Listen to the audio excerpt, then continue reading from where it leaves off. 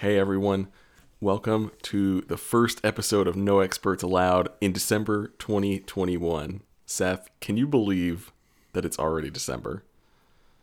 No, I think that November was one of the fastest months of my life. It was insane. It's just like we're tripping and stumbling quickly into 2022, which is just insane. But it's not quite the end of 2021 yet, and there's still time for you to get some awesome No Experts Allowed merch for all of your holiday gift needs. If you've got a goofy white elephant, a fun Secret Santa gift that you need to get, or if you want to give some cozy clothes to someone you love, check out noexpertsallowed.com and check out our merch store. But Seth, also for the first time in December 2021, I have something very important to ask you. What would you do in this particular situation? Would you want to pick flowers or clean clothes for a living? Ooh, okay. I think I would rather clean clothes. Only because one time, Pat and I went strawberry picking, and and she filled her little basket, and I had like 6 strawberries in mine because I was going so slow, and I had to find like the perfect strawberry. Oh, right. I was going to ask if it was because you were going slow or if it was like my problem where I just eat them as I pick I was them. also doing that. It's like, Yeah. I knew that agriculture, or as Coach Beard says on Ted Lasso, horticulture, baby, was not my thing when I went strawberry picking with my grandpa when he was like 80 years old, and he just plowed through a bucket of strawberries, and I had done the same thing of like picking 4. I don't know. There is something satisfying about cleaning clothes. Like, I love the smell of laundry. I just feel like picking flowers might be a little bit more rewarding. I'm really bad at folding the clothes. I didn't specify as to whether that would be part of my profession or not. But I think I'd go with picking flowers, honestly. Could be hard. Both of them would be hard work. I don't know if any of our listeners have Discovery Plus, the streaming service, but there's a wonderful show called The Laundry Guy on Discovery Plus. What? And people bring him like things that are garments that are meaningful to them that they've like spilled something on or like has been deteriorated, and then he just cleans them. It's amazing. I should have watched that show before I tried desperately to figure out how to get red wine out of one of my mother-in-law's white linen tablecloths while I was house sitting and dog sitting for them a while back. I'm pretty sure she doesn't listen to this podcast, but even if she does, I got the stain out. So Nice, you got it. See, you could have cleaned clothes. You have the skill set, guess so. at least. That's true. Maybe not the desire. No, I don't have the desire. That's true. Well, Seth, let's try to get back on track a little bit. And why don't you go ahead and read our passage from the prophet Malachi for us? I think getting back on track is a good idea. So this is Malachi chapter 3, verses 1 through 4 from the New Revised Standard Version. See, I am sending my messenger to prepare the way before me, and the Lord whom you seek will suddenly come to his temple. The messenger of the covenant in whom you delight, indeed he is coming, says the Lord of hosts. But who can endure the day of his coming? And who can stand when he appears? For he is like a refiner's fire, and like fuller's soap. He will sit as a refiner and purifier of silver, and he will purify the descendants of Levi, and refine them like gold and silver, until they present offerings to the Lord in righteousness. Then the offering of Judah and Jerusalem will be pleasing to the Lord, as in the days of old, and as in former years. Okay, before we start, did you choose to use the New Revised Standard Version for this? Because it says, like, Fuller's soap? I certainly did. Yeah, that was also the inspiration behind our question, too. So, I have the rare privilege of having a totally biblical name. Jonathan David Fuller. Yeah. Are all at least words that appear in the Bible. But I figured I'd compare the professions that inspire both of our names, a fuller or someone who is a cleaner, especially of laundry and clothing, and a roseman or someone who picks flowers. At least that's what I assumed it was. But yeah, that's truly the only reason I picked the NRSV. But other than the glorious name of Fuller, was there anything that stood out to you in this passage? In the first half, I was a little afraid. Like, who can endure the day of his coming? Who can stand? Like, I was like, okay, that's like, it's a little scary. So maybe we should talk about that.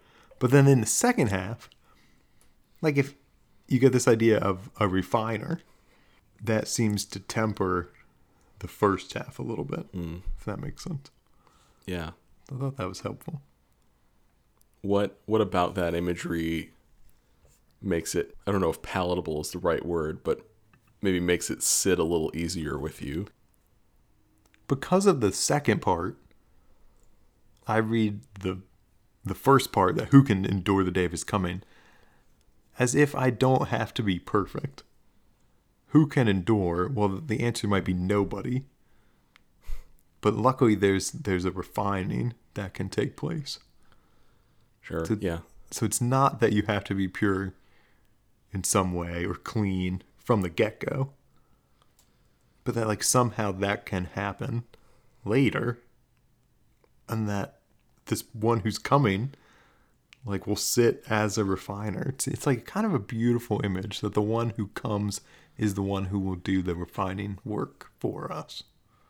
Which makes me think, okay, well, maybe I can't endure, but with this person's help, I can. Yeah, it's about perfection, not the noun, but the verb, right? You know, being perfected, not being perfect. Yeah. There's this idea that, I don't know, I'm struck by that imagery too, Seth, and it's one of my favorite things about this passage. Because I think at the core of refining is the idea that in something that looks worthless, there is something worthwhile, right? Yeah. You're mining out ore that allegedly has silver in it. You need to heat it up to be able to pull away any impurities and anything like that. And that image then resonates to not just our own lives, but I think the lives of our communities too. I think though I think we can get a little deeper into that kind of reflection if we learn a little bit more about the book of Malachi, because as far as I can remember, this is our first time in this short book that in the Christian scriptures closes the Old Testament, the end of the minor prophets in the Hebrew Bible, just a few chapters long. To be clear, Ingrid E. Lilly's commentary on Malachi in the Women's Bible Commentary was really helpful for me to prepare this because, like I feel like most people have, or I guess haven't, I haven't spent that much time in Malachi or with Malachi. I haven't spent a lot of time in Malachi either. Or Malachi. Malachi, that's right, as I so affectionately call the book. So maybe it would be helpful if you gave us a little bit of an overview. Yeah, a couple of things that I learned about the book of Malachi. First one is about the timing, at least the timing of the audience in the text itself. Not necessarily the timing of when it was written down. But the setting of this text is after the Babylonian exile, and it's happening in Jerusalem. So the idea is that really, this passage that we heard read and the stuff surrounding it is surrounding this experience in the city that existed as the center of all that was. And you can imagine the devastation after exile, coming back and seeing and remembering or hearing about the glory of the city of Jerusalem and experiencing a different reality in the moment. So it's kind of this tension between what was and what is. And then thinking about the refiner's fire and the ministry of the temple in Jerusalem It kind of places a new communal element to it that encourages looking beyond just an individual refining, but thinking about our experience as a community may not be what it was, but it could be again. And actually, one of the things I really love about Malachi is, this refining is not limited to just a spiritual sense. It's not just about devotion.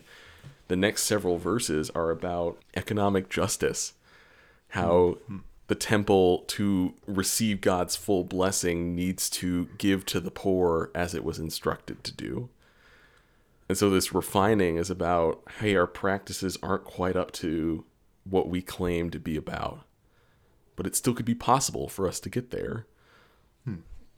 So there's both this looking back and recognizing that we aren't there yet, and this looking forward and recognizing what we could be. The other thing that kind of plays into that too, that I didn't know, and at least learned from Lily's commentary, is that Malachi is probably not a name. It is probably a transliteration of the Hebrew and Aramaic word for messenger, or angel. By my messenger. That's also then translated in the first verse that you read too, Seth. Yeah, so this is a book of a messenger. I'm sending Malachi. That actually may be, not pronounced like that, and not pronounced like Malachi either. But again, there's this sense of a messenger in the moment talking about a messenger that is to come. And I don't know, there's a lot to do with time and looking forward and looking back. But I think especially thinking about the setting of Israel coming back into their home and recognizing that it wasn't what it was portrayed to be to them. I think that reframes the idea of the refiner's fire a little bit, for me at least. That was a lot of background information. Did any of that particularly land or stick with you? The tension between what they experienced before and now kind of what they're experiencing having returned to Jerusalem is really interesting to me. Like, I keep trying to think about this in relation to Advent. And sometimes when I read these Advent texts, like last week's, the first time you read it through, you're just like, what the heck does this have to do with Advent? Yeah. And like, this was exactly the same. I was like, why the heck is this Advent 2? Like, this is wild. Right. But this idea of both looking back and looking forward, like, that seems to me just to be the kind of key part of Advent. Yes. Promise I'm not sharing my screen with you, because you're talking exactly what I think about in this season and in this moment, the point of this passage is. So I want to be a little bit of a theology nerd, especially a liturgical theology nerd, and talk about a couple of words that come from the Latin that are very important for the practice of worship, for our liturgy, literally the work of the people gathering together to offer themselves to God and in service to God. There are two words, anamnesis and prolepsis. And they both are similar in their effort, but look in different directions, so to speak. And this is part of the work of the church. Yeah. So anamnesis like is in exactly. It's the closest thing is thinking about remembering. But not just remembering as in recalling, but like remembering and doing actions that make a past reality a present reality. So it's like I'm thinking about remembering like more literally, like to redo something, to literally exactly. To like exactly. Do it again, put it back together again, that kind of thing. That's a really good way of thinking about it. Prolepsis is very similar, just looking in the other direction. We are doing practices now that are trying to make a future reality a present reality. So anamnesis is looking back, prolepsis looking forward, and both of these things converging in the present moment. So I know maybe you can help me, Seth, think of some examples of things that we do in worship spaces that allow us to make the realities of our faith that we look back on and that we look forward to part of our present moment. Is there anything that you can think of that helps, maybe might help make those Latin theological terms a little bit more tangible? Well, I think immediately of the baptismal font. Especially, this isn't just Lutheranism, but this is like a broader mainline liturgical trend that since the 70s, the baptismal font has taken on more significance again, like both in where it's placed and how it's used. But I think often that even just having that in our worship spaces where it's visible, but that can be an act of remembering, because it's not that we're re-baptizing people every week, right? But when we see it, and maybe we touch the water, right? Like it's a remembering of what has happened to us. Yeah, well, I think, Seth, baptism is a wonderful example, especially, I think, in traditions like ours where we practice infant baptism. Because I was not baptized as a baby. I was baptized as a teenager in a congregation that practiced believers' baptism. So I have the privilege of actually remembering my baptism when I'm asked to remember it. For folks who are baptized as babies, they may not have the visible, tangible memory of being dunked and sending a tidal wave out of the back of the baptistry onto the stage, and probably too much water on a little bit of sound equipment, but that's beside the point.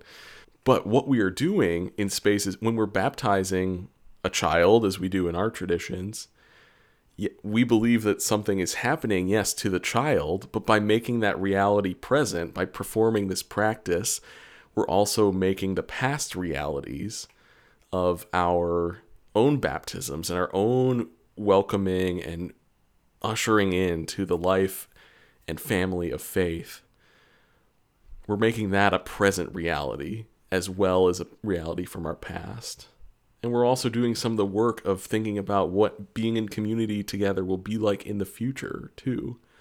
So I think baptism is a wonderful, wonderful example. And I think we could have a similar conversation about communion too, about what that means for how we look back and how we look forward, and how the practice is a perfect intersection there too.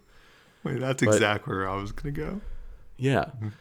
But rather than go into that in detail, I want to get back to kind of your point that transitioned us here about how Advent is that action of both looking back and looking forward. Because the season of Advent is a season of expectation, of anticipation, of waiting, in a sense, for the celebration of Christ's coming. So we're, in a sense, looking back and telling the stories. We're looking at scriptures that support it, but also looking at scriptures from the Gospels that tell us about how Jesus was born, how he was nurtured in the waters of Mary's womb and born in a cattle stall, or whatever you want to call it, where he was born. But we're also not just remembering, we're also still looking forward and looking to see ways that Christ may come in our midst today, in addition to in the future. And again, there's this intersection. So what do you think about that? How does that dynamic of looking back and looking forward play into our experience of Advent here and now? Well, I was taught in seminary, less so just like in my regular church life, but definitely in seminary, that Advent and Lent are sister seasons. Yeah. And at the time I was kind of like, okay, sure. I don't know. But the more that we talk about it today, the more I think that what they share, or what kind of overlaps, what makes them related, is the looking back. Like when I think about Lent, that's primarily, looking back. But when I think about Advent, it's that plus prolepsis. I hope that makes sense. But I guess for me, Advent and Lent are sister seasons because while they share the anamnesis, Advent adds on this kind of proleptic element. Sure. Well, I think we could talk about Lent adding in some looking forward too, because we're anticipating resurrection in that. But I think we're more grounded in the the ashes and the the other stuff that's more of a mark of the season. But I think you're so spot on, Seth, that remembering is, I don't know, I was thinking like reassembling. It's a Lego set that you've built and then taken apart and you're doing it again. And you're like both remembering what it was like to put it together before, but you're also doing it again now. Like there is that remembering that's happening right now as we're telling the stories of Christ's arrival on earth, of God arriving in the flesh, of Emmanuel dwelling among us. And yet we're recognizing spaces where our lives long for Christ to, as the hymn says, cast out our sin and enter in and be born in us today. So there's both remembering and expectation. There's both looking back and looking forward to bring this action of Christ into the present moment, even though it is both before and after. This might be a little more metaphysical than we normally get, but I just think the season is so profound for us because it also reminds us that Advent is not just telling stories. It is about doing and practicing those stories to make their truths and realities in our time, and to prepare ourselves for the truth and reality that is to come. I feel like we need that on a t-shirt. Advent is not just telling stories. We can add it. We'll add it to our merch store for okay. for the holiday rush. Yeah. In Advent blue. That's right. Maybe we can get a pink one. Tis the season. That was helpful, Jonathan.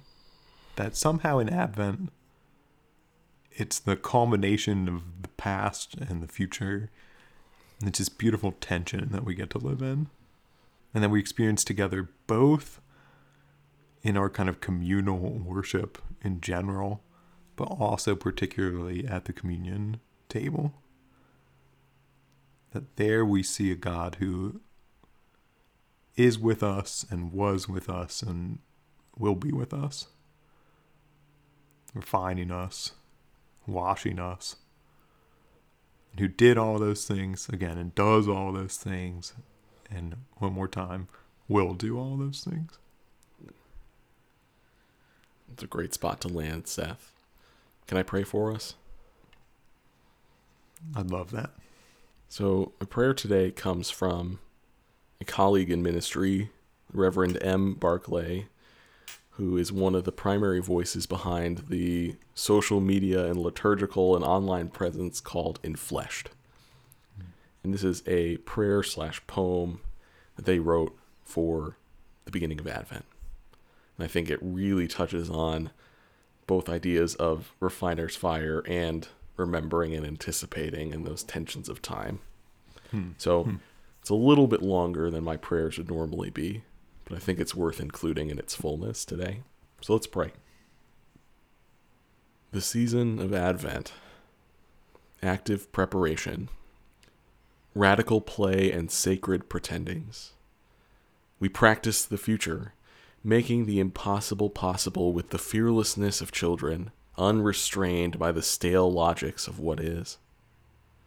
A divine invitation extends. Do not be afraid. Try on dreams of tomorrow, experiment with and for each other, moving together imaginatively in conflict, in rest, in material distribution. We play until practice makes possible. Counter-performance constructs a counter-reality, community preparing the way. This is the time to try on the world to come, to bring it close, to bring it closer. One small, ordinary practice at a time. Practice, practice, practice. Neither a new way nor a new world will come to us all at once, not quickly, not without failures, not without patience and determination, but through holy repetition. Radical rituals of hope and curiosity, of learning and unlearning, mending and repairing, inventing alternative habits of power that construct life anew. Divinity takes on flesh. Salvation draws near. Amen. Amen. Thanks for tuning in, everyone. Next week, we're talking about another messenger, talking about John the Baptist. But thanks for being our messenger for that story, Jonathan. Thanks for helping me remember it. Is an act of amnesis. Did I say that correctly?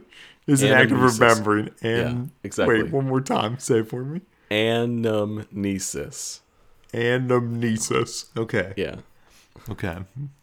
I'm thinking back to, I was like one of the student leaders of FCA in high school, like Fellowship of Christian Athletes. And it was like one of our main ministry outlets on our campus at my private Christian school. So it was a big deal.